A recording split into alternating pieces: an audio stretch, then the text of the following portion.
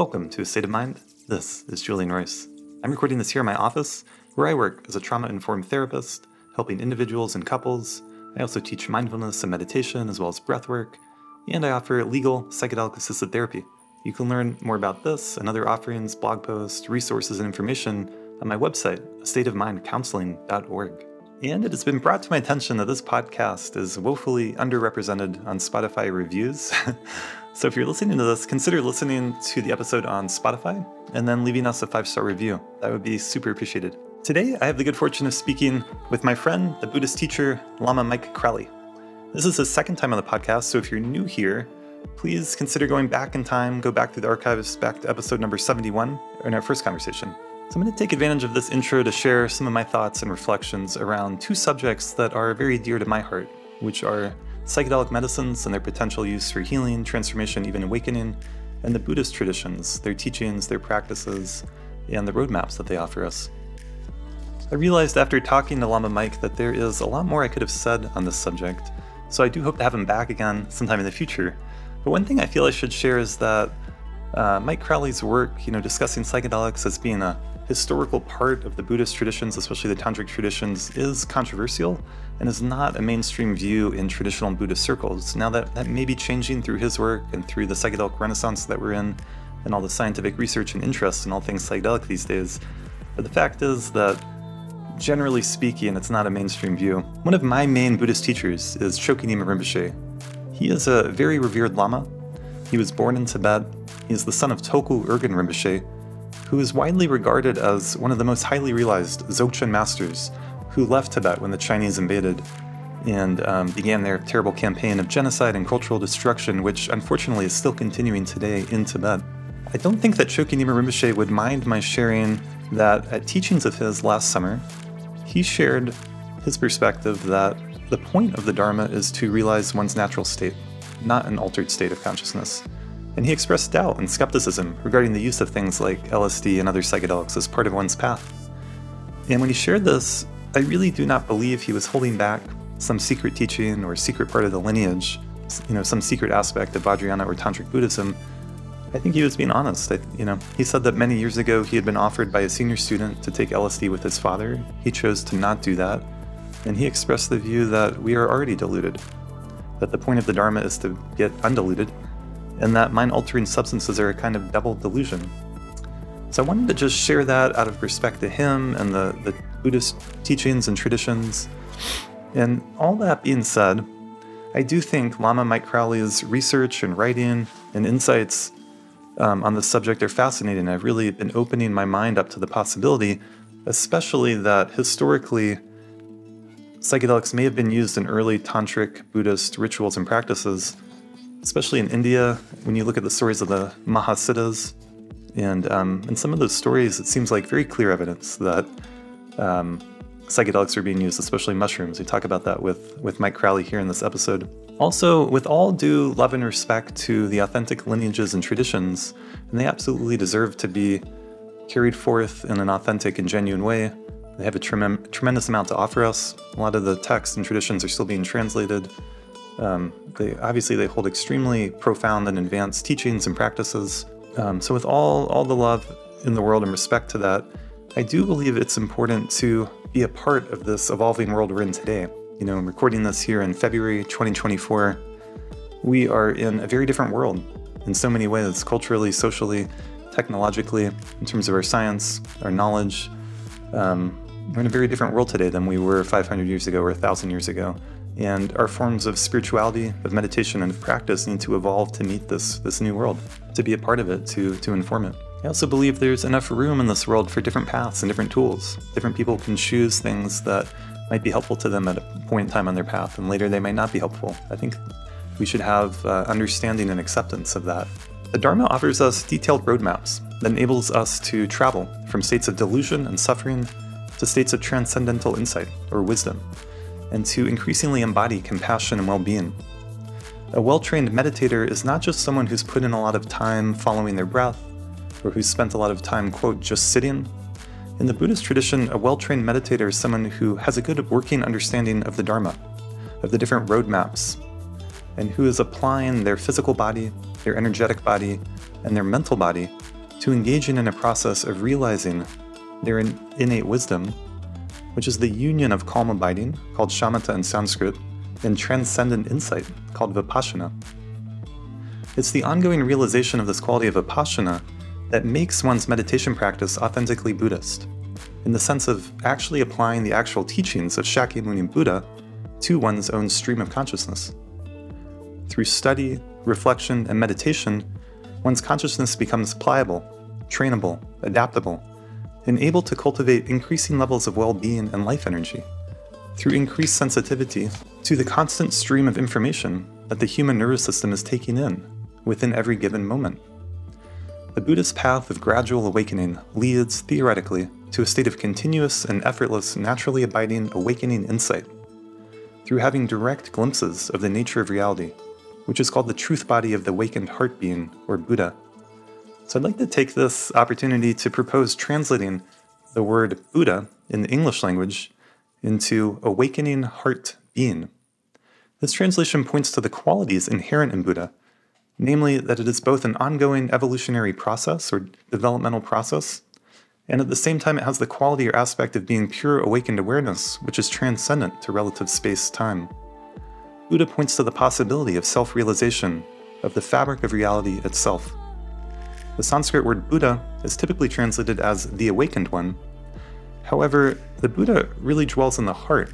This consciousness that is said to awaken was located in India and then later in Tibet as being in the heart in terms of its location in our physical body. And the word, quote, one, in the translation, quote, the awakened one, is not a good translation for a Buddhist concept, because the Buddha explicitly taught that there is in fact no self, that there is no, quote unquote, one here being awakened. Turning our attention now to the subject of psychedelics, the psychedelic experience was described, I believe by Stanislav Grof, as being like getting strapped to a rocket ship and not knowing what direction you're about to blast off in. So it's unpredictable, you don't know exactly what's going to happen, but you can be well assured that something tremendous is going to happen. There's going to be some big change to your conscious, subjective experience if you take the right amount of a psychedelic medicine. Meditation practice can give the practitioner an increased ability to set a direction and to consciously participate to co-create your experience. Psychedelics can be thought of then as adding fuel to the fire of the rocket ship of your own consciousness. I believe that skillful psychedelic use can be a method or a skillful means in one's path. This is a different argument for the legitimate use of psychedelics as part of your spiritual or meditation path. It's a different argument than arguing that psychedelic medicines were used historically in ancient India or in other places, and then that part of the tradition was either lost or was so secret that most people today don't even know about it. Because the fact does seem to be that the majority of lamas, monks, and nuns practicing Buddhism today don't know about secret psychedelic rituals actively happening in the Buddhist world. It's possible that they're happening on a small scale and that they've been kept so secret that no one knows about it. But what I'm proposing here is a different argument. That we can use psychedelics skillfully as a skillful means and as a way the Dharma is actually evolving with our culture today. Perhaps the contemporary Western-educated mind can be forgiven for questioning having too much of an allegiance to tradition and precedent. It's possible that having too much reverence for tradition can be a doorway through which corruption can enter, by cloaking itself in the magnificent robes of an ancient tradition. The real Dharma is not a piece of cloth. I really believe that we need legitimate forms of the Dharma that are evolving, that are meeting our world where it's at today, and that our world today really does need all the tools and all the skillful means possible to help our collective healing, our collective development, and that this can and should include the skillful use of psychedelics and other consciousness-altering practices. Without further ado, I bring you Lama, Mike Crowley.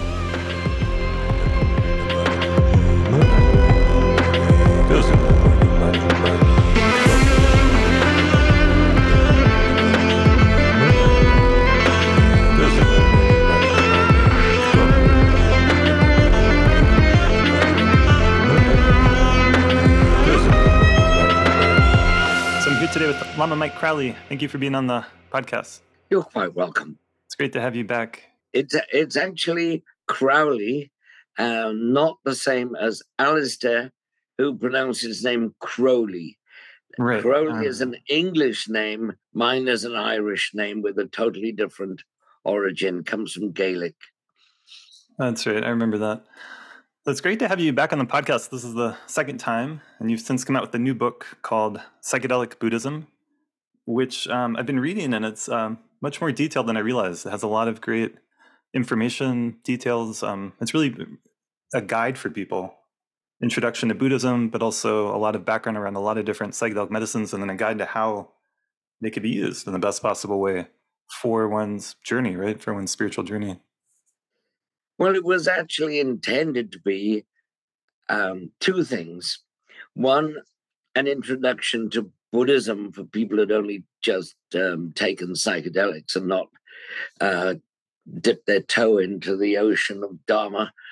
And secondly, it was an introduction to psychedelics to people who thought Buddhism was devoid of such things. It's becoming public knowledge these days. The Dalai Lama mentioned something about it last year. Oh, really? That it's about time that we Tibetans, he said, fessed up about our use of psychedelics. And there are several other lamas I know of who have used psychedelics, mostly quietly with their students, but some were quite open and public about it. That's fascinating. I haven't heard that with the Dalai Lama, that the Dalai Lama had said something like that. I'd like to see that. Who is a very, very great teacher from Bhutan, I believe. He is quite open about his psychedelic use. And then I know of other teachers who, like Chodam Trungpa Rinpoche, when he was in London, before LSD was illegal, by the way, he would tell people that they should try psychedelics, try LSD. And at the same time, he was living with a bunch of hippies, and he would tell certain hippies, you shouldn't do LSD, it's not good for you. And so he was really quite nuanced about his approach to psychedelics. Yeah, that was a fascinating part of your book. I appreciate that story. I've heard so many stories about Chogyam Trungpa Rinpoche here in Boulder, Colorado, and Naropa University, and so many of his students here. Yeah, well, I think it's fair to assume that most listeners of this podcast have some familiarity with Buddhism and some knowledge of psychedelics. And so I think it's great to dive in. And one of the things I want to ask you about, maybe we can jump into it right off the bat, but since we're already on the subject, but in terms of psychedelics and Buddhism, especially Tibetan Buddhism, it's such a rich tradition with, I think, so many different, everything can be kind of formulaic, handed down and in a very precise way. And so in my experience with traditional Tibetan lamas and teachers and Sangha, there was never any mention or allusion to psychedelics, but there would be some mention of things like sexual yoga practices that were said to be very secret. So they weren't going to be taught here, but it was a known thing that they existed. And it just seems different with psychedelics. I've just never heard personally a lama talk about it or I've seen it historically or, yeah. Well, psychedelics are a secret, as are most aspects of the Vajrayana. In fact, there's one book, the first book written by a member of the Sakya lineage, which says Vajrayana has 9 levels of secrecy. And so maybe the massive public is only introduced to 1 or 2 levels of secrecy and never gets the full deal, as it were. I, on the other hand, have heard quite a few lamas talk about the use of psychedelics. And my own lama, my own teacher, is one in particular. he was a childhood friend of Trungpa, and they both knew about the Tibetan Dutsi Rubu, the psychedelic pills, which were in use in Tibet. Often, Terma discoveries were made with caches of pills, like a jar full of psychedelic pills, along with the Terma scripts. These are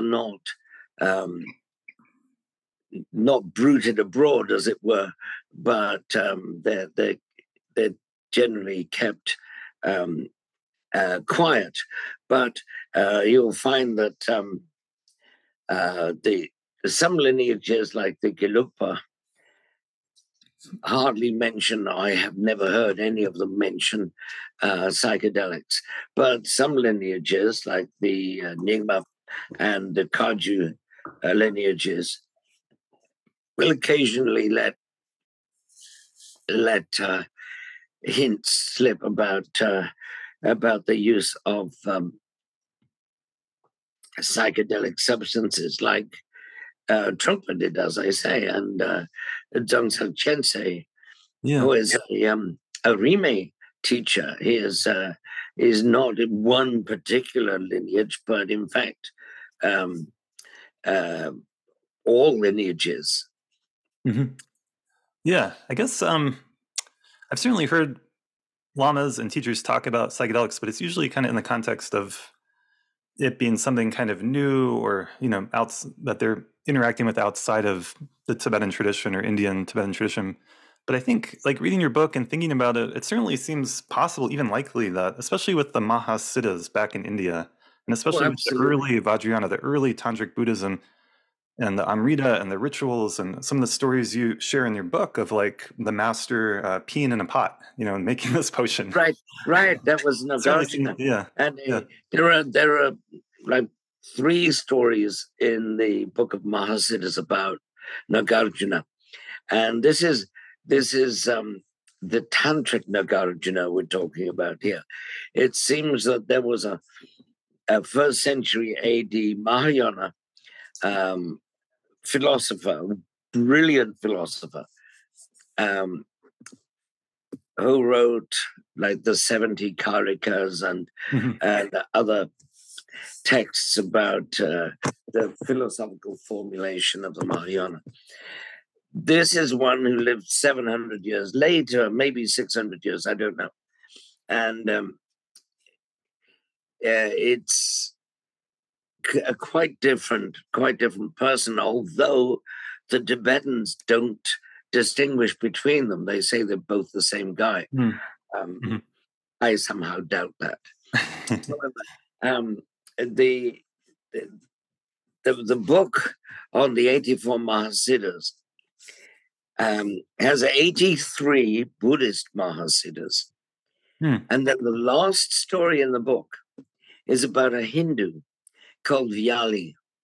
And Vyali tries for years and years to manufacture the psychedelic and can't do it until eventually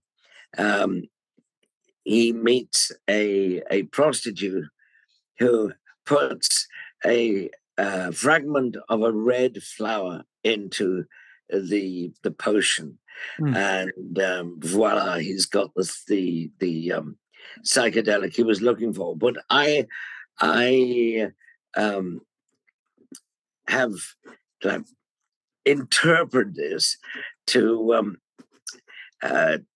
mean it was a fragment of a red plant or something, a non-animal living thing, and I imagine that might have been Amanita muscaria. That she added Amanita muscaria to the potion, and voila, they had a psychoactive substance. Now, they apparently, after discovering the secret of Amrita, they left India for an unnamed island somewhere with Vyali his prostitute wife, and his horse, all of whom are said to have partaken of this Amrita, and so were all immortal. Well, they were visited, it says in this last story in the book, they were visited by Nagarjuna, who at this point did not have the secret of Amrita. So Nagarjuna agrees on a swap. He gives Vyali one of his magic sandals, which are like 7-league boots. And in exchange, he gets the secret of making Amrita. Interesting. Then there is the story of Aryadeva, who becomes Nagarjuna's pupil. And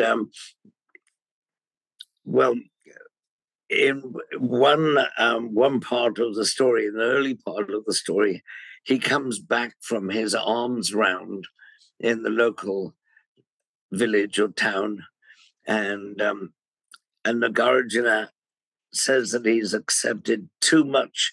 He's got too much food given to him by the people of the village. So next time he goes, he brings back just one cake encrusted with little crystals of salt. Oh, sorry, sugar. And I interpret this to mean a cap of Amanita muscaria, which could look like a red cake covered with crystals of sugar. And anyway,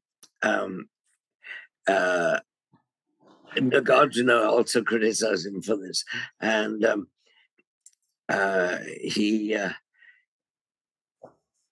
makes another edible substance, which Nagarjuna is astonished at and says, "Where did you find this?" And he takes him to the forest and shows him the site where he found it, and they see the earth goddess arising from the ground. It's only visible from the waist up. Well, I think that is probably a reference to a half-grown mushroom. And Nagarjuna challenges him to make Amrita with it. He does. They both drink their Amrita. Nagarjuna pisses on a dead bush, and it bursts into leaves and flowers. And then Aryadeva does the same, and his bush bursts into leaves and flowers too. And Nagarjuna agrees that it is of equivalent potency. And eventually Aryadeva floats away into the sky and prostrates to somebody while he's like 50 feet off the ground. And that's the last we hear of him. But I think it is quite an instructive passage when it comes to the use of psychedelics in the time of the Mahasiddhas. Yeah, it's fascinating. Yeah, an interesting connection with this idea of immortality, that is present throughout the history of world spirituality, that a great adept or spiritual master can become immortal. And there's that amazing book, I don't know if you've seen it, The Immortality Key, which traces the ancient Greek and then Roman mystery schools and how they likely used psychedelics in their ceremony, and that became like the Catholic Christian sacrament, which was then lost. I wonder if there's a similar process really with Vajrayana Buddhism, where the origins of that Amrita and that initiation may have well been psychedelic, but then it was mostly lost. Because I imagine many like monks or even Tibetans or people who've been in Tibetan Buddhism for their whole life, they might be like surprised. They're like, well, if it is secret, it's been kept secret from me for 50 years. And like, right. And I when I was in Australia, I tried to interest a book store which had branches in various cities. In my book, and they said, "Oh no, Buddhists don't use psychedelics." Well, Hmm. I document how they did in the book. If you want to contradict my book, at least read it first. That's fair. And Have you had any conversations or even arguments with lamas or teachers or scholars about your not book? a one, Really? not one lama has said, "No, we don't use Really? psychedelics." No. And in fact, my own teacher once said to me early in um, our relationship, I was, in fact, his first student and one of the very first Vajrayana students in the West. And he said to me, some of my students tell me that you use psychedelics. Is this true? And I said, yes. And he said, oh, good. And then the subject. So he knew, of course, that I knew Trungpa. And Right. I knew that Trungpa used LSD with his roommates, and was very critical of the roommates' attitude to LSD. He said, "You're not reverent enough. You don't listen to what it's telling you." Hmm. Interesting. Yeah. It's such a He also fascinating. said, um, when he left for America, he said, "I'm going to teach the Vajrayana in America, but there's one element of it I'm never going to teach because I've seen how Westerners misuse it." And he didn't say what it was, but I'm pretty damn sure it was psychedelics. Interesting. I mean, that Trungpa is such a fascinating character, and the kind of party line that I heard going to the Shambhala Center and Naropa University and meditation retreats was um, basically like, first of all, cannabis was bad.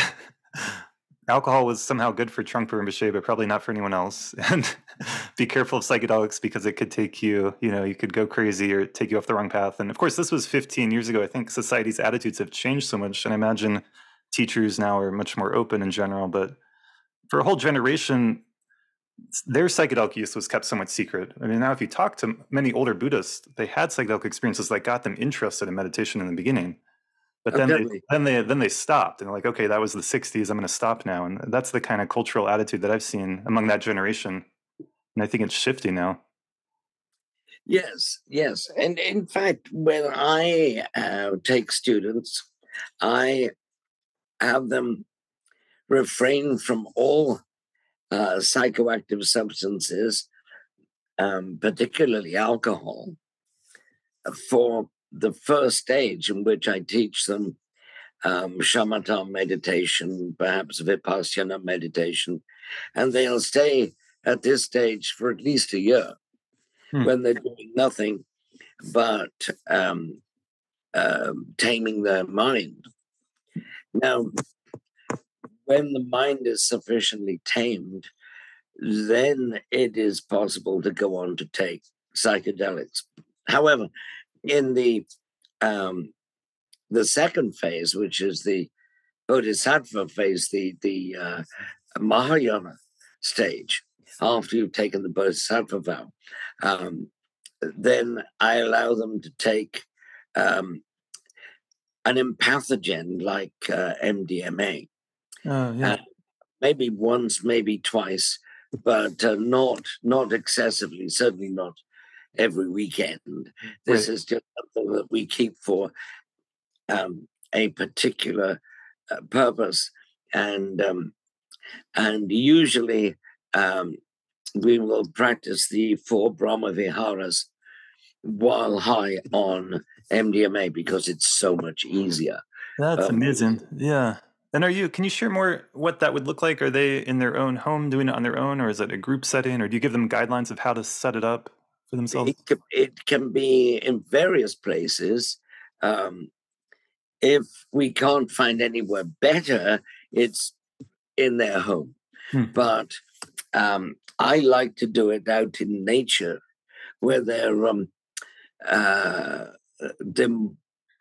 more likely to feel an expansive attitude towards all sentient beings.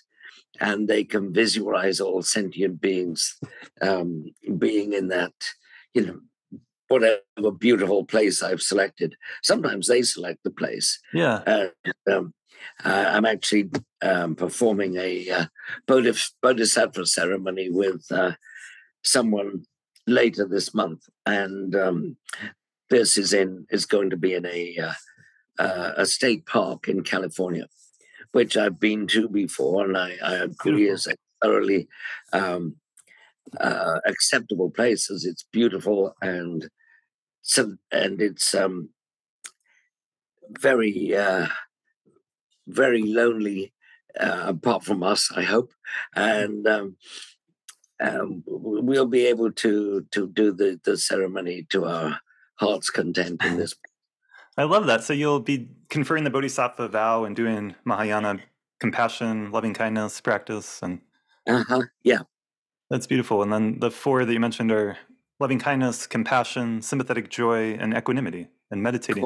And, exactly. Yes. One thing that I feel is good to share, for someone thinking about doing this on their own, or it's like, if you're going to sit down and meditate for just 30 minutes, you have an intention to be working with your mind, maybe your body, your energy too, for that time. And if you get distracted, you come back. If I'm going to sit for 10 minutes and meditate on compassion, that's what I want to focus on. And I think a similar kind of principle with a psychedelic experience, if you want to spend at least some portion of that time on those four, on compassion, on loving kindness, to come back to it if you get distracted, because distraction comes up. And I think what you said about taming your mind, like applying that, because if you just, maybe you set up a nice room, a nice space, and no one's going to bother you, and you take MDMA, you will probably feel a lot of love and compassion, but maybe that experience could be more impactful, more meaningful if you have a clear intention to really focus on that, really stay with it for a certain amount of time, really go into it, really work that muscle, so to speak, instead of just laying around.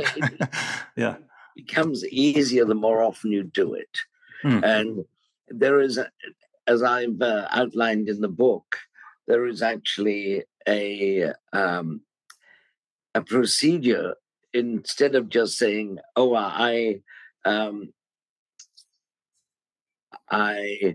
have love for all sentient beings."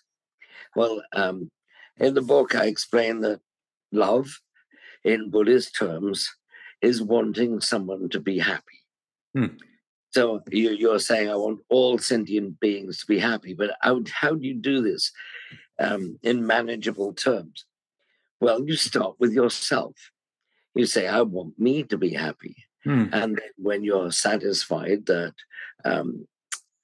that you do have this attitude in your mind that you want to become happy yourself, you then expand it to members of your family. You think, I want my parents to be happy. I want my brothers and sisters to be happy.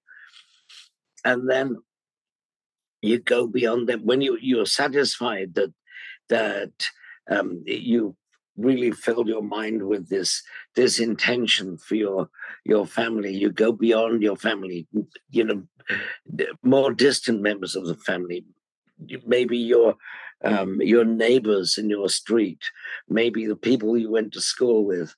And so you expand it till eventually you get to people you don't actually like. And you say that... That's where the rubber meets the road. Yes, that's right. Or people who don't like you, actually, by the time you've done this practice, there is nobody that you don't like yourself. But people will persist in having attitudes towards yourself. And then after this, you expand it to animals, to the land animals, to the sea animals, to the animals of the air, the birds and butterflies and so on.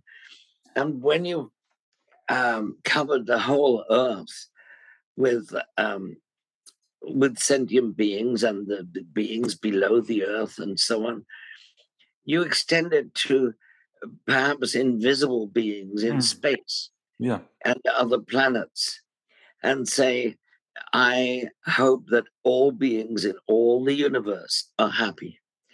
And then when you are satisfied with that, rest for a moment and start again on compassion, which is wishing that no one suffers. Hmm. You can start with yourself saying, I wish that I don't suffer, and then go to your family and say, I hope my parents don't suffer, and I wish my brothers and sisters not to suffer, and so on. And you do exactly the same with suffering and the um, the wish, the hope that they don't suffer too. Now, the the the the third Brahma Vihara is sympathetic joy, and I often put the four Brahma Viharas in terms of a parent and their children. It works Hmm. particularly well with um, those who have children. And you say, when you see your child playing with other children and laughing and giggling and having a good time, um, you don't feel jealous that you're not having the good time. You feel happy that your child is enjoying itself. Now, this is sympathetic joy. This is joy in the happiness of others, and you do exactly the same, expanding it outwards from yourself, your family, your friends, your neighbors, people you don't know, people who hate you, and so on. You hope that they all have um, this attitude of enjoying other people's happiness. Hmm. And then the fourth one is equanimity, where you're actually you rest in the condition um, of being how you are, of being not happy, not sad, and um, you expand this to the rest of the universe. Um, so that's a brief explanation of the four Brahma Viharas.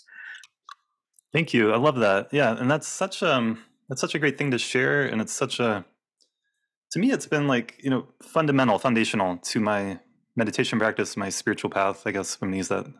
It's like to keep coming back to that. It doesn't really matter how advanced you might think you are. To keep coming back to that Oh compassionate yes, motivation. It's what without that you can't really practice tantra, right? You can't really practice anything else. absolutely. I totally agree. Without that, the Vajrayana is empty and worthless. You have to have this fundamental um, feeling of connectedness with the whole universe before Vajrayana becomes at all meaningful.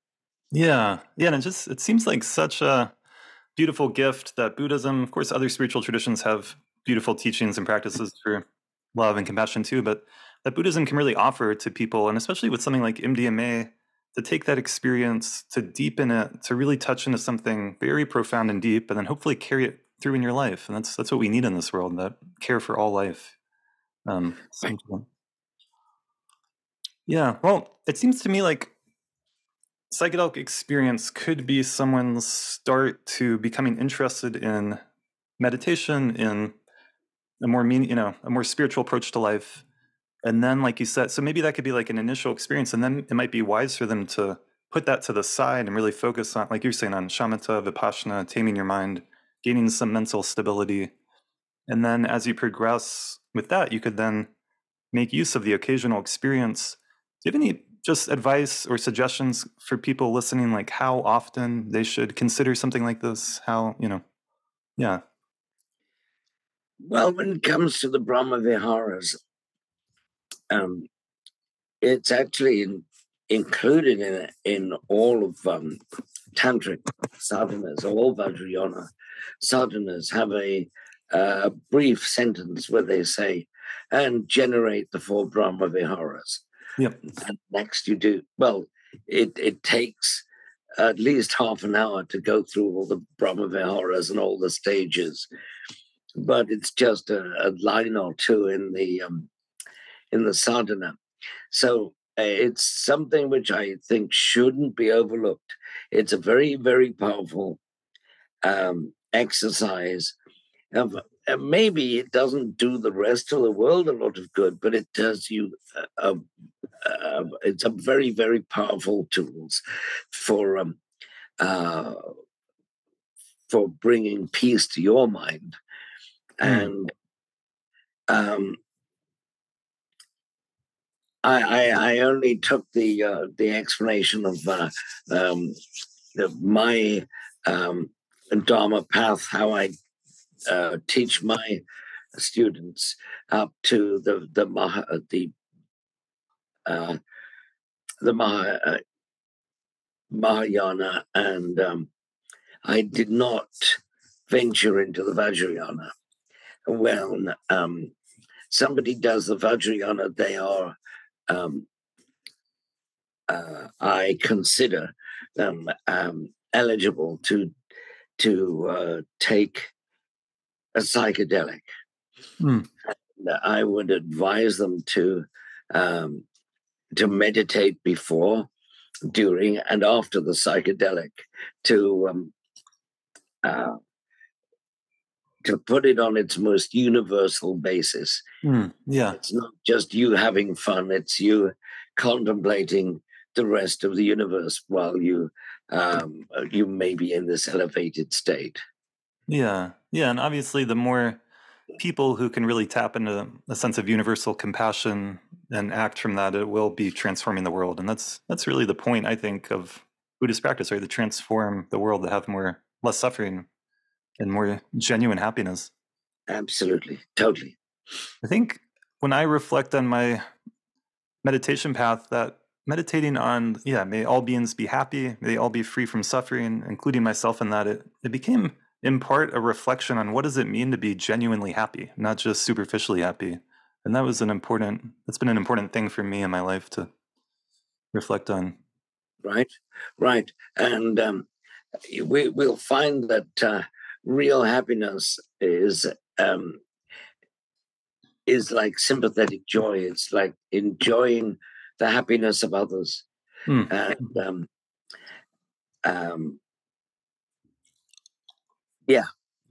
Well, good. Well, I guess part of my question I want to ask you is, do you have any advice around how often someone should have a psychedelic experience if they are a meditator, if they are wanting to engage with it this way? Well, I've gone from doing psychedelics like once every couple of months to doing them once every couple of years, because the more you take them, the more you familiarize yourself with that perspective, and the more you take them, the less you need them. So I love that. That's beautiful. So it's not that any of these are addictive. They are anti-addictive. In fact, if you take them too often, they stop working. And that's absolutely true of the major psychedelics, like LSD and psilocybin and so on. But it is not the case for some substances which people like treat as psychedelics, but they are only psychedelics on a superficial level. That is like ketamine, for instance. And ketamine is addictive, and it can actually. I've known people who've died on ketamine. Oh my God! Yeah, that's in your book. I saw that. Right.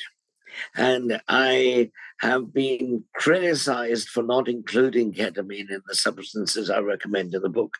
And I've always answered, well, friends of mine have become addicted, and one actually died on ketamine, not of the effects of the drug, I hasten to add. It's just that he enjoyed taking ketamine while in the bath. Yeah. And he must have been really out of it when he slipped below the water level. And never regained consciousness. I actually have a friend who died in a sensory deprivation tank, and the police found ketamine in his pocket of his pants. So that may have contributed to him most likely contributed to him dying there. So you should be very careful with ketamine in any kind of water. Um, Interestingly, I mean, I work with ketamine to some degree in the context of therapy, and it's called psychedelic assisted therapy, and it's ketamine and cannabis are the only legal options for that right now. So I think part Yes. of the interest in ketamine has been that it's, when used properly, is extremely safe and it's legal and it can be prescribed by a doctor for therapy, which is great. But I also agree it can be addictive. It should be treated very carefully, and it's an interesting thing. I've had my own experiences with it in the context of therapy, and it's extremely powerful. But it's definitely Yep. very different than LSD or psilocybin. So it's its own thing. Yeah. Well, I've not taken it myself. I only have the experience of others to go on, and it said that you lose contact with the outside world. You're entirely Yeah. inside your brain, and some describe this um, as thoroughly enjoyable, and some people enjoy it a little bit too much. Take it at every opportunity they can. Yeah. Interestingly, it's something that I have never enjoyed that much. I don't feel drawn to it. It's not something I particularly want to do. So for me, it's not addictive, but it has that potential. And I was going to say it, like a lot of these substances, it can be used on a lighter dose where you can be able to talk. And that's usually how I use it in the context of therapy. But a heavier Ah, dose, yes, you will be completely gone. And you do want to be in a very safe space if you are going to do that and have someone there to watch you. right. Um, I think part of the value with these kinds of things in the context of healing and therapy, healing from trauma, really is, it's just a massive, it can be such a disruption of your normal thinking, of your default mode network, of your normal sense of yourself. And ketamine has that in common with other psychedelics. It's almost like you're going through and the world is always gray and you're always thinking about this thing, you're always seeing things in a negative light. You might not even be aware of that because that's just how you're seeing the world. And the ketamine experience could disrupt that. And wow, there's something else possible here. Well, um, that is its upside. That is Mhm. the benefits of taking ketamine. And of course, while we can be aware of that, we should also be aware of the possible pitfalls, the downside of ketamine, the fact Yeah. that you can start doing it in small amounts every hour or however Uh, often people yeah. take it. It's terrible. Yeah, I think it's good to speak to the downsides, and it's also good to recognize there's a money incentive for some people in the space to promote ketamine because that's their business, and we should be very careful of that. That's a dangerous thing too. So, Yes, yes. It's it's probably used by the medical community as a therapeutic tool simply because it's legal, yeah, not because it's the best substance um, in that regard. And it's the only one remotely psychedelic, which is still legal for use by the medical community. yeah, yeah, I would agree. Well, if we shift topics, I wanted to ask you about your relationship with your own teacher. You mentioned him in the book, and part of that is, I think, a lot of people interested in meditation, Buddhism, all these things we're talking about, it can feel difficult to find a teacher or to have that kind of relationship. And I guess part of my question is like the use of modern technology, like online classes, even podcasts, audiobooks, guided meditations to reach more people and what that teacher student relationship can look like for people, like what that can mean. But I recognize the value of online meetings with a teacher if that is the only way you're going to meet a teacher. But I would also, at the same time, counsel patience and be aware that there are teachers out there. You will find them, um, and it's really best to have a, a a a relationship where you can sit down with your teacher and absorb the teachings that he or she has to give you. The um, you you'll get a certain amount of this with the with a communications over the internet or whatever. But I personally think that I only really connect with one of my students when I'm sitting down with them alone, because the more people that I speak to, the more likely it is for somebody to misinterpret something I say, Mm. and to go home with a totally distorted view of what I intended. When I'm with a student, I tend to tune into their vocabulary, their experiences, and I'm able to give them teachings that work on a one-to-one basis. If it's if my attention is divided by two students, I have to do a balancing act between what one person understands, what another person understands, and so on. So it's it's all very well to get a general approach to the Dharma, and a general approach to what is true, what is applicable, and so on. But I think you really need that one-on-one Mm. experience to get the full taste of the Dharma. Yeah, I appreciate that. And for you, I mean, in your case, like you were able to contact your teacher or call them or write them a letter and get personal feedback. Oh, I wrote letters to my teacher, but he never wrote back. Oh, He was quite famous for that, never writing back. But you see, I was fortunate that I met my teacher in 1966, and nobody that I'd ever heard of, maybe there were one or two here and there, but nobody I'd heard of um, was actually studying Tibetan Buddhism. wow. And I spent all day, every Friday with him for the next 7 years. Wow. And um, you see, I worked nights at the time. I was a proofreader, and I worked from Sunday night to Friday morning. Friday morning, I'd go home, have a wash, put clean clothes on, and go and see my teacher who lived in London.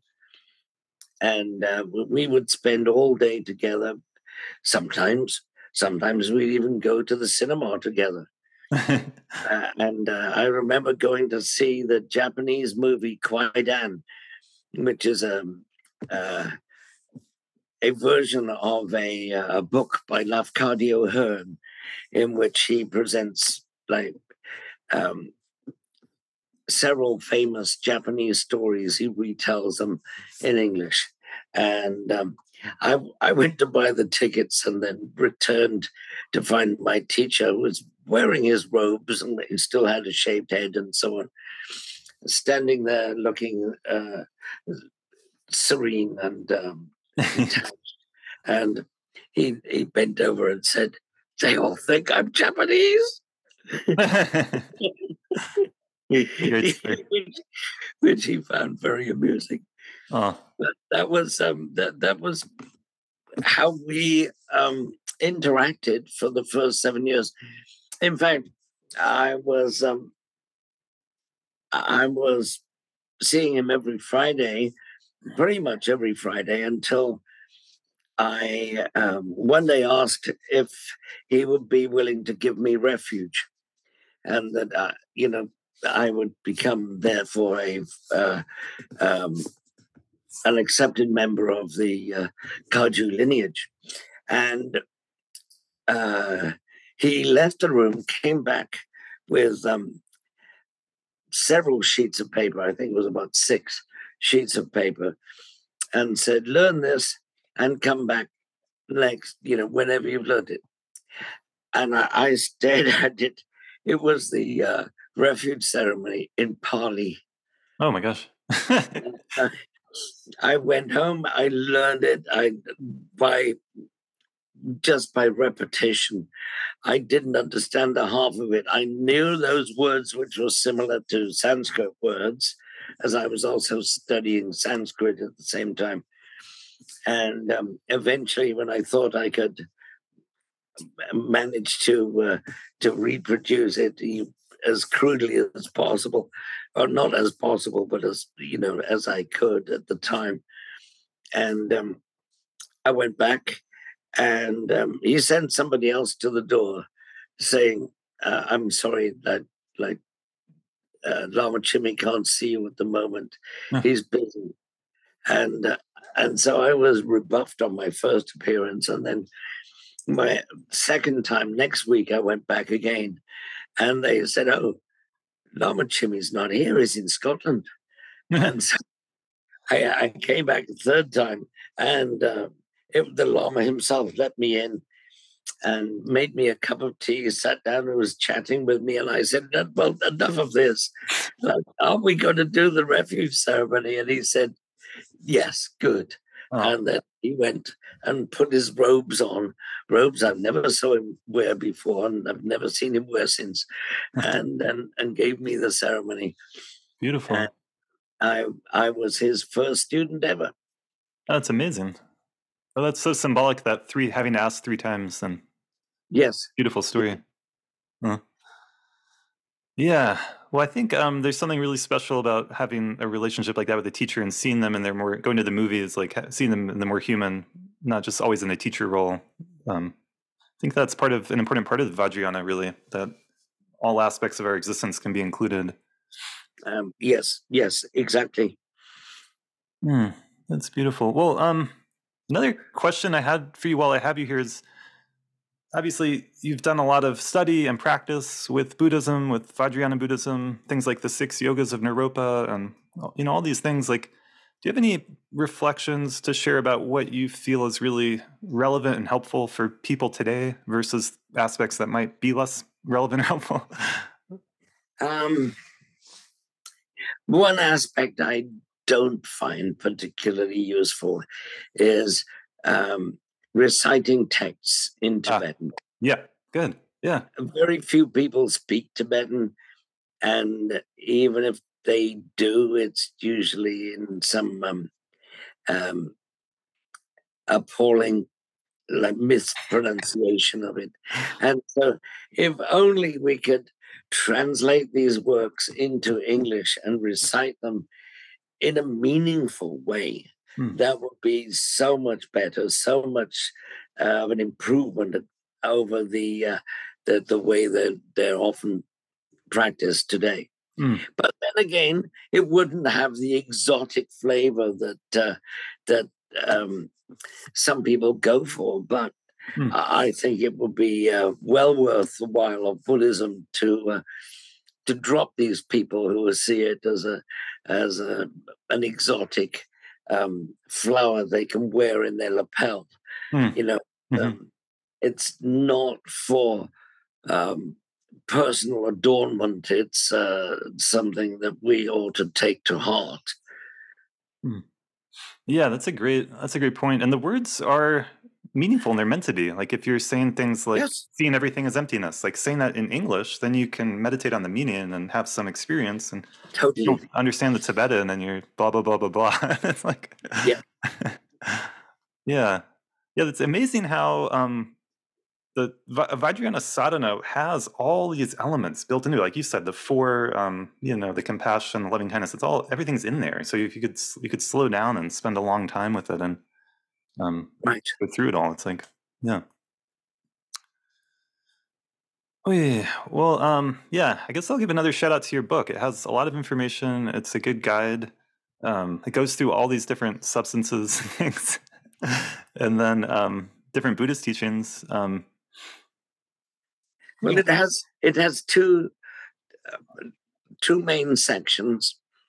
Um, One is Buddhism for psychonauts, and the second one is psychedelics for Buddhists. Hmm. Yep. So if it's if you've only studied psychedelics, well, this is how Buddhism may help you. If you've only studied Buddhism, this is how your practice may be enhanced by using psychedelics. Yep. Yeah. And then one thing I made a note of to bring up here, because I think it was really helpful, was, a lot of people have heard about the importance of set and setting, and you really explain in more detail what that means. But you give 7 prerequisites that I wrote down: what drug you're taking, what dosage, the setting, your expectations, your lifestyle, and then your intentions that Yes. go into that experience with. And so that I thought that was a really helpful list of 7 things to check in with before you embark. Yeah, you should generally check all 7 and make sure that you're really online with all of them, that you have them uh, all taken care of Yeah, before yeah. the psychedelic. The other thing you said in the book that I agree with and appreciate is that there's no dosage of a true psychedelic that can be called purely recreational. There's always the possibility of Right. insight, epiphany, transformation, some very unexpected thing. And some of the people I work with in my therapy practice come to me and they'll or show up for a session and they'll say something like, I took what I thought was a very small amount of mushrooms last weekend. I didn't expect much to happen, and I got knocked on my ass, and I need to talk about it. Exactly, exactly. Funnily enough, um, this organization I've recently um, become involved with, as they are, you know, patrons and sponsors of me. They have had several different types of mushrooms, all of the same species, all Psilocybe cubensis, and they've had them all analyzed for their potency. And they found there is actually a 40 fold difference between the Wow. weakest ones and the strongest ones. So Yeah. you can't take like a teaspoon of mushrooms assuming it's going to be the same as every other teaspoon of mushrooms. Everyone is basically different. And That's a good point. another thing which I find interesting is that the well they provide mushrooms for their congregants. The weakest kind of mushroom is the most popular. Wow. The strongest ones are used by some people, but definitely not the most people. Yeah. I think that's significant. I think that when it comes to that moment, there's fear that comes up, and there's a good reason for that. It takes a lot of respect, and Mm. Well, with a truly potent dose of any psychedelic, not just mushrooms, but any psychedelic, um, you're confronted with the realization that um, the you that you thought existed before you took the drug is not real. Hmm. There is no real you, Yeah. and this is known as ego death in the literature surrounding this. And it's something that you have to embrace. And if you try and deny it, um, it will come back and bite you on the bum. You know, it's something that you can't deny. You have to accept it as a reality. We are just, you know, part of the furniture, if you like. We are just part of the landscape of our existence, and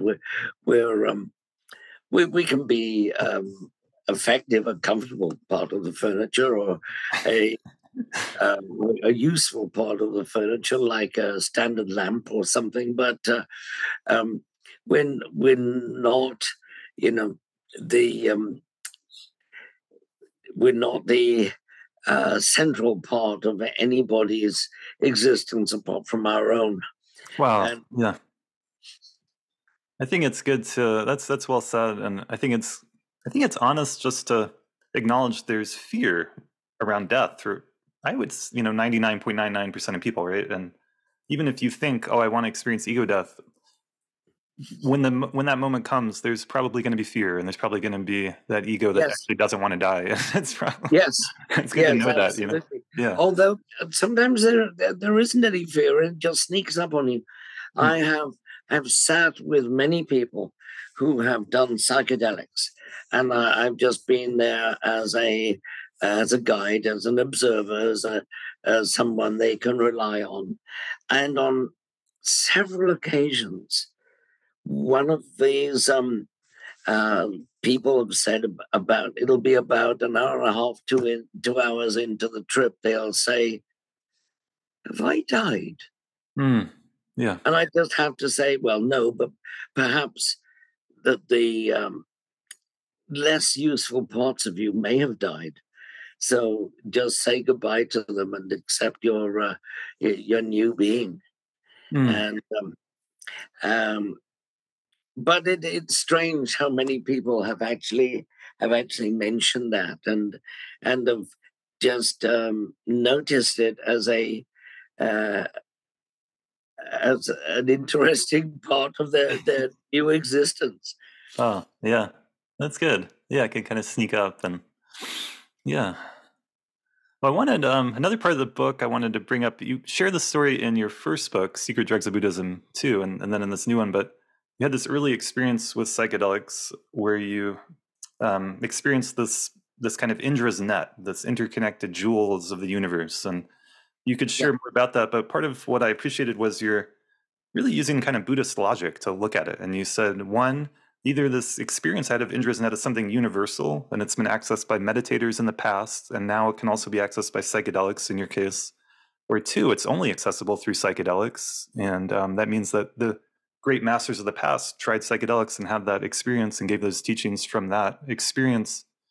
And for me, I would definitely go with number one, that deep meditators could access these experiences and that psychedelics could also reveal them. And that we're, I just take the perspective that Buddhism really is about getting in touch with what's true on a deeper and deeper level, and that it could be experienced in different yeah, ways. And it's there to be seen. It's not being created by a medicine. It's not being created by a meditation. If you're doing it properly, you can actually have insight into something beyond that. Do you have any? yes.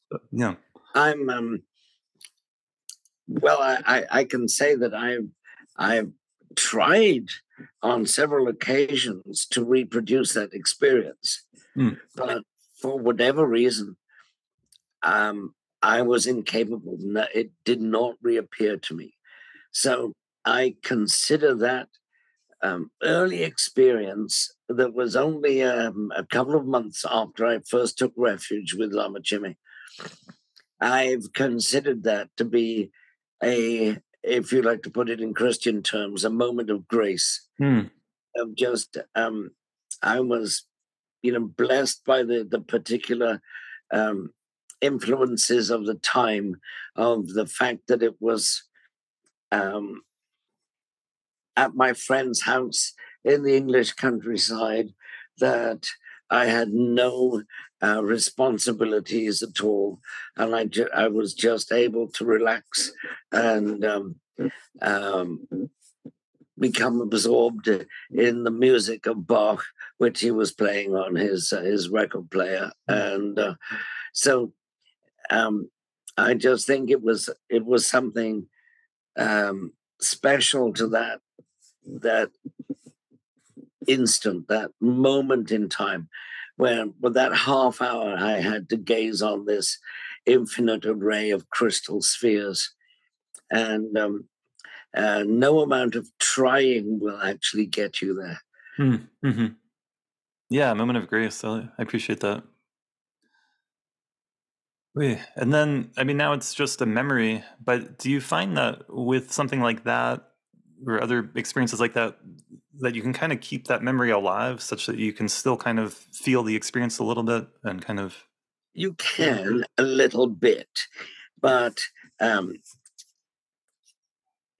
um, I'll give you uh, the perspective from the Kaju um, masters, that they say that if you have a great meditation experience, you can talk it over, preferably with your teacher, once, hmm, and then never mention it again. And you bring these wonderful meditation experiences to your teacher, and he says, that's just nyam. That nyam is Tibetan for experiences, or it's just something which occurred once in one meditation, and it's not significant. Um, occasionally you will say, yes, that's right on. You're perfectly right, but still, don't bring it up again. You had it once, and to repeat it, to keep repeating the story as my account of the crystal net is repeating something that happened once, and the more I repeat it, the more it just gets to be words. Mm-hmm. And if you don't repeat it, it can exist as it was in its ineffable state, that you can't actually phrase it in words. It's an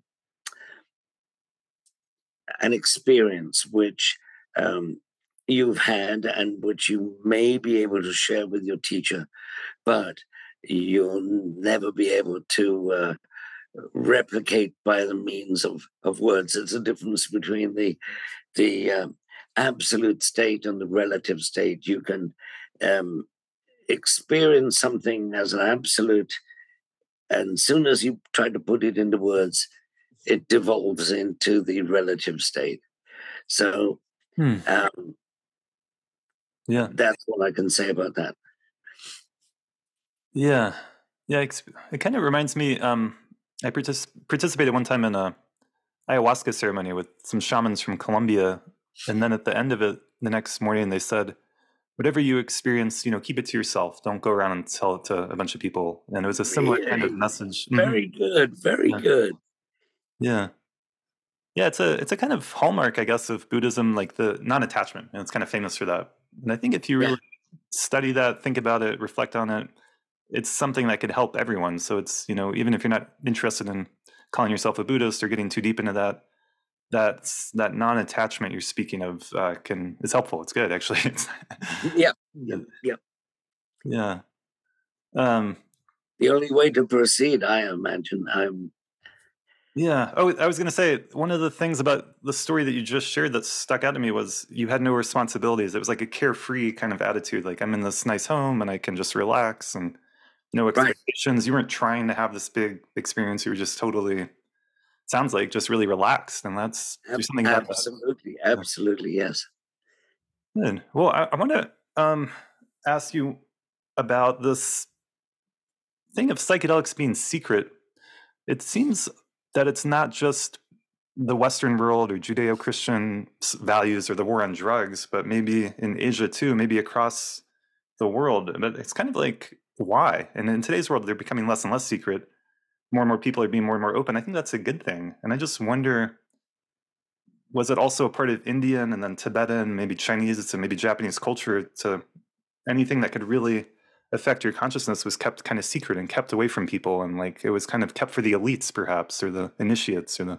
Well, I think originally the secrecy started with the Brahmins in the period of the Rig Veda, and you see, the Brahmins had created at about 2500 BC. They'd created this new language called Sanskrit, Right, which is an artificial language made of the five languages of the various Aryan tribes who migrated into India at that time. Now, the word Sanskrit means the perfected one, and so they removed all irregularities from the language. There are no Sanskrit irregular verbs. And one thing they did was remove all references to mushrooms from the language. And I think I learned that in your first book. That's such an amazing thing. How did you learn that? How did you realize that? Oh, by actually trying to, I've got several Sanskrit English dictionaries, and I tried to look up the word for mushroom. and it just wasn't there. That's so So, amazing. Yeah. and then eventually I found, well, I've read the laws of Manu, which are the earliest formulation of a legal system in India, which was written up sometime between 1000 and 500 BC. And in it, it doesn't like mention mushrooms by name. Of course, they had no name, but it mentions them um, uh, as these various words which meant um, umbrella, which they're umbrella shaped, or parasol, which was another one. And then the most fanciful of all was the word uchilindra, which means uprising maggoty thing. So it was a sprouting maggoty thing, but they didn't dare name it exactly, and they said um, anyone who touches a mushroom is guilty of the same crime as wounding a Brahmin. That's And incredible. anyone who Amazing. uproots a mushroom is guilty of the same crime as killing a Brahmin. And so they had to have, like, believed mushrooms to be particularly valuable and only accessible to Brahmins, and no one else could touch them. Wow. Yeah. So it was that kind of atmosphere um, which Buddhism inherited, and eventually the Vajrayana also inherited this. Let's not be too overt about the use of mushrooms kind of attitude. And as you say, in the modern society, they're available to anyone who can read. You can buy, Shogun's books, Yeah. Tikal and Tikal, and find out about the hundreds of psychedelics he created. By the way, he created about 400 Wow. psychedelic substances, and left a book of about 230 different preparations, which he hadn't had time to do himself, had just Wow. written down in a book. And then now the property of a few of his colleagues who are steadily making these substances, and intend to get them registered with the DEA. And Oh, amazing. yeah, That's so so incredible. they're doing it on the quiet in Berkeley. Well, this, And yeah, it's amazing. Well, this picture emerges for me of psychedelics being part of the evolution development of humanity from our earliest days. Terence McKenna had that, stoned ape hypothesis, and then the powers that be kind of realizing how powerful they are and kind of controlling them, keeping them secret to such a point where they even get lost. The knowledge of it at all is like lost to most people. And now we're in a new age, the information age, an age of democracy, across the world is seen as the better form of government in general. And it's a kind of democratization of this knowledge. And just as anyone could pick up a book and read about psychedelic mushrooms and all these things, anyone could pick up a book or go on the internet and read about the tantras, which historically were very secret. right, And we're in this right. new age. We're in a new world. We're in a new time where this information is Well, open to everyone. except that the tantras are um, hidden in such a cloak of secrecy that, I mean, you read one of the tantras, for instance, um, starts like the Hinayana Sutras always start. Thus have I heard. The Buddha was living in such and such a place in the presence of such and such a a selection of his disciples. Then the Mahayana comes along and says, well, the Buddha was living, such have I heard, the Buddha was living in a such and such a celestial place, and in his retinue were bodhisattvas, mahasattvas, mahabodhisattvas, and gods, and they go off into hundreds of followers, including extraterrestrial beings. And then the um, the tantras start with an absolutely scandalous take on this, when they are likely to start, for instance, thus have I heard, the Buddha was at one point living in the vagina of such and such a goddess. Wow. Yeah. He was accompanied by these beings. And one of them, the Buddha Kapala Tantra, says, and Vajrapani asked him, well, how do we enlighten the really stupid people? And at this point, the Buddha's head fell off and it rolled around, and a scroll came out of his mouth. And, this is this sort of stuff is highly symbolic and highly cryptic. And if you have the empowerment, you're given the plain, well, we would say plain English explanation of what these words really mean. Yeah, fascinating. So but yes, often that plain English explanation doesn't include anything about psychedelics, right? Well, if you have a heart connection to your teacher and you spend like day after day with your teacher, just you and him, then he will explain what the psychedelics mean and what psychedelics are appropriate for you to take. And it especially in the Nyingma and Kagyu lineages, where they have secret caches of these substances are revealed, and sometimes the composition of these substances are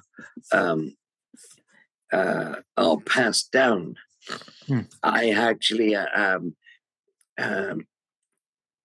a Tibetan text which I found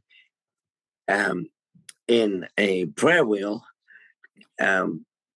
which is ostensibly by the Bhutanese Terton Pemalingpa. And it's the one text of his which Jamgon Kongtrul Rinpoche was unable to find when he compiled the list of all the termas known at that point in the early 19th century. And it gives lists of botanical substances, which, if only we understood what these were actually, what they actually were, could probably be used to make a psychedelic now. Unfortunately, they're in flowery Tibetan language, which doesn't exactly say, well, this is a daisy, this is a dandelion. They are very poetic expressions of what the plants were. Yeah. One of the parts in your new book that I found really fascinating was the description of some of the sacred pilgrimage site or Pure Land, and that some of the goddesses there could actually be plants. Or yes, that just intuitively made sense to me. Yeah, absolutely, all plants. The dakinis which were found were plants, and it was also thought that the dakinis guarded these plants, and the dakinis gave you the visions after you've eaten the plants. So the meaning of Kandroma or Dakini is multifarious, and it depends exactly what you're talking about, what the word Dakini means. Yeah, that's such a fascinating concept. The female wisdom, deity, sky dancer, but yeah, it could be the plants. It could be and they're often, I mean, for me anyway, Dakinis are often characters in my dreams, and that give me important teachings. But I believe this is only available to you after you've done the meditations on the Dakinis, done their mantras for some years, and then they will eventually appear in your dreams. Yeah, I guess I'll just it's just interesting for me to note that whatever role psychedelics played in the history of Vajrayana Buddhism, it's just interesting how that seems like it's been the most secret part of the tradition, perhaps. So it must be cultural reasons for that, right? I mean, there's no... Yes. just noticed. I think we're in a new time where there's value in less secrecy and more transparency, and I'm actually a fan of that. So, right. Yeah. Well, fascinating. It's been amazing talking to you. This is a great conversation. I think it has a lot of helpful tips for people. It's not just theoretical. Anything else you want to share with us?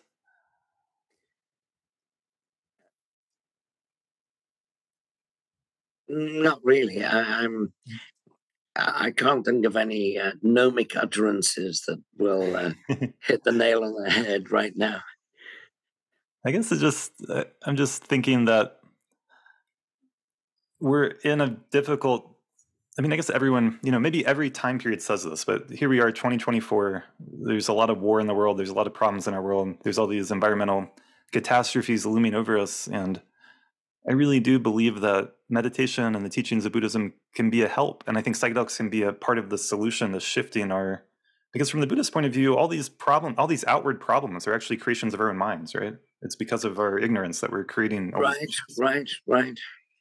So, in particular, they're a product of the ignorance of our leaders' minds, people who you might not, I might not see as leaders, but people who assume control of a country and then